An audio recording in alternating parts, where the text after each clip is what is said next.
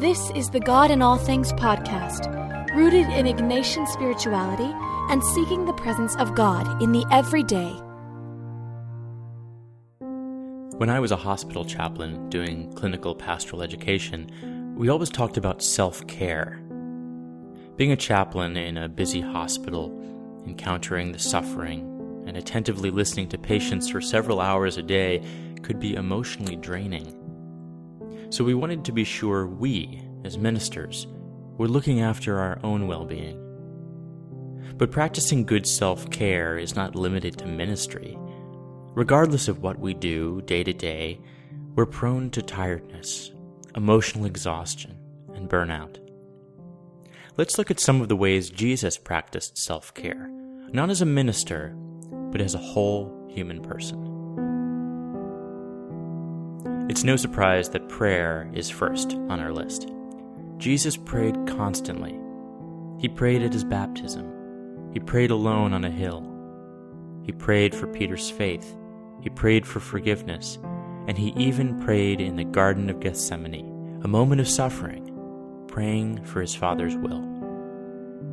Prayer connects us to the healer whose loving presence ought to be part of our self-care practices. Since prayer is often reflective, it allows for inner healing as we become attentive to the movements within us, how our day-to-day experiences are affecting us. Prayer is that place we can grapple with the pain, but also where we can find inner peace.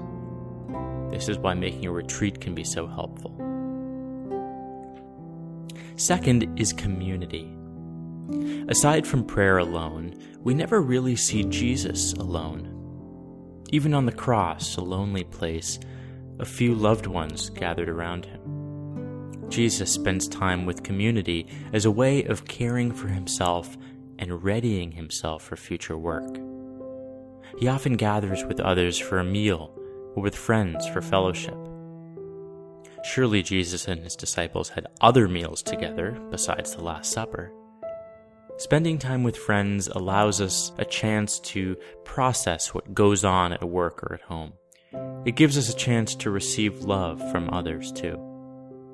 A third self-care practice of Jesus is leisure. It may be hard to find any instances of Jesus relaxing and enjoying himself in the Bible, but I believe the wedding at Cana is one example. There again, he's gathered with friends and family, but this time it's at a wedding.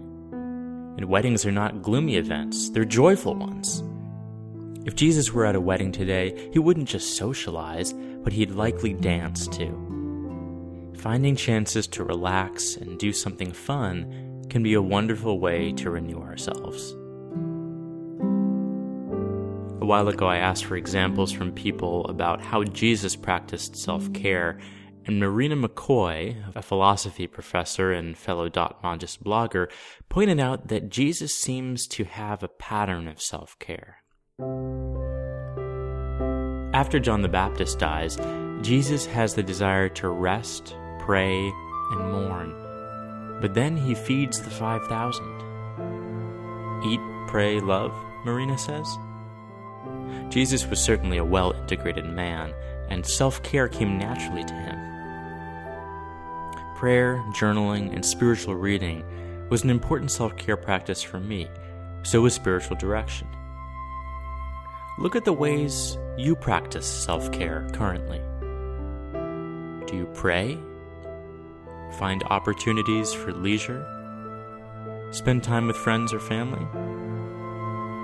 Is there anything else you might want to do? If you're interested in spiritual direction, you can find some resources on seeking a spiritual director or even seeking a place to make a retreat at our website, godinallthings.com.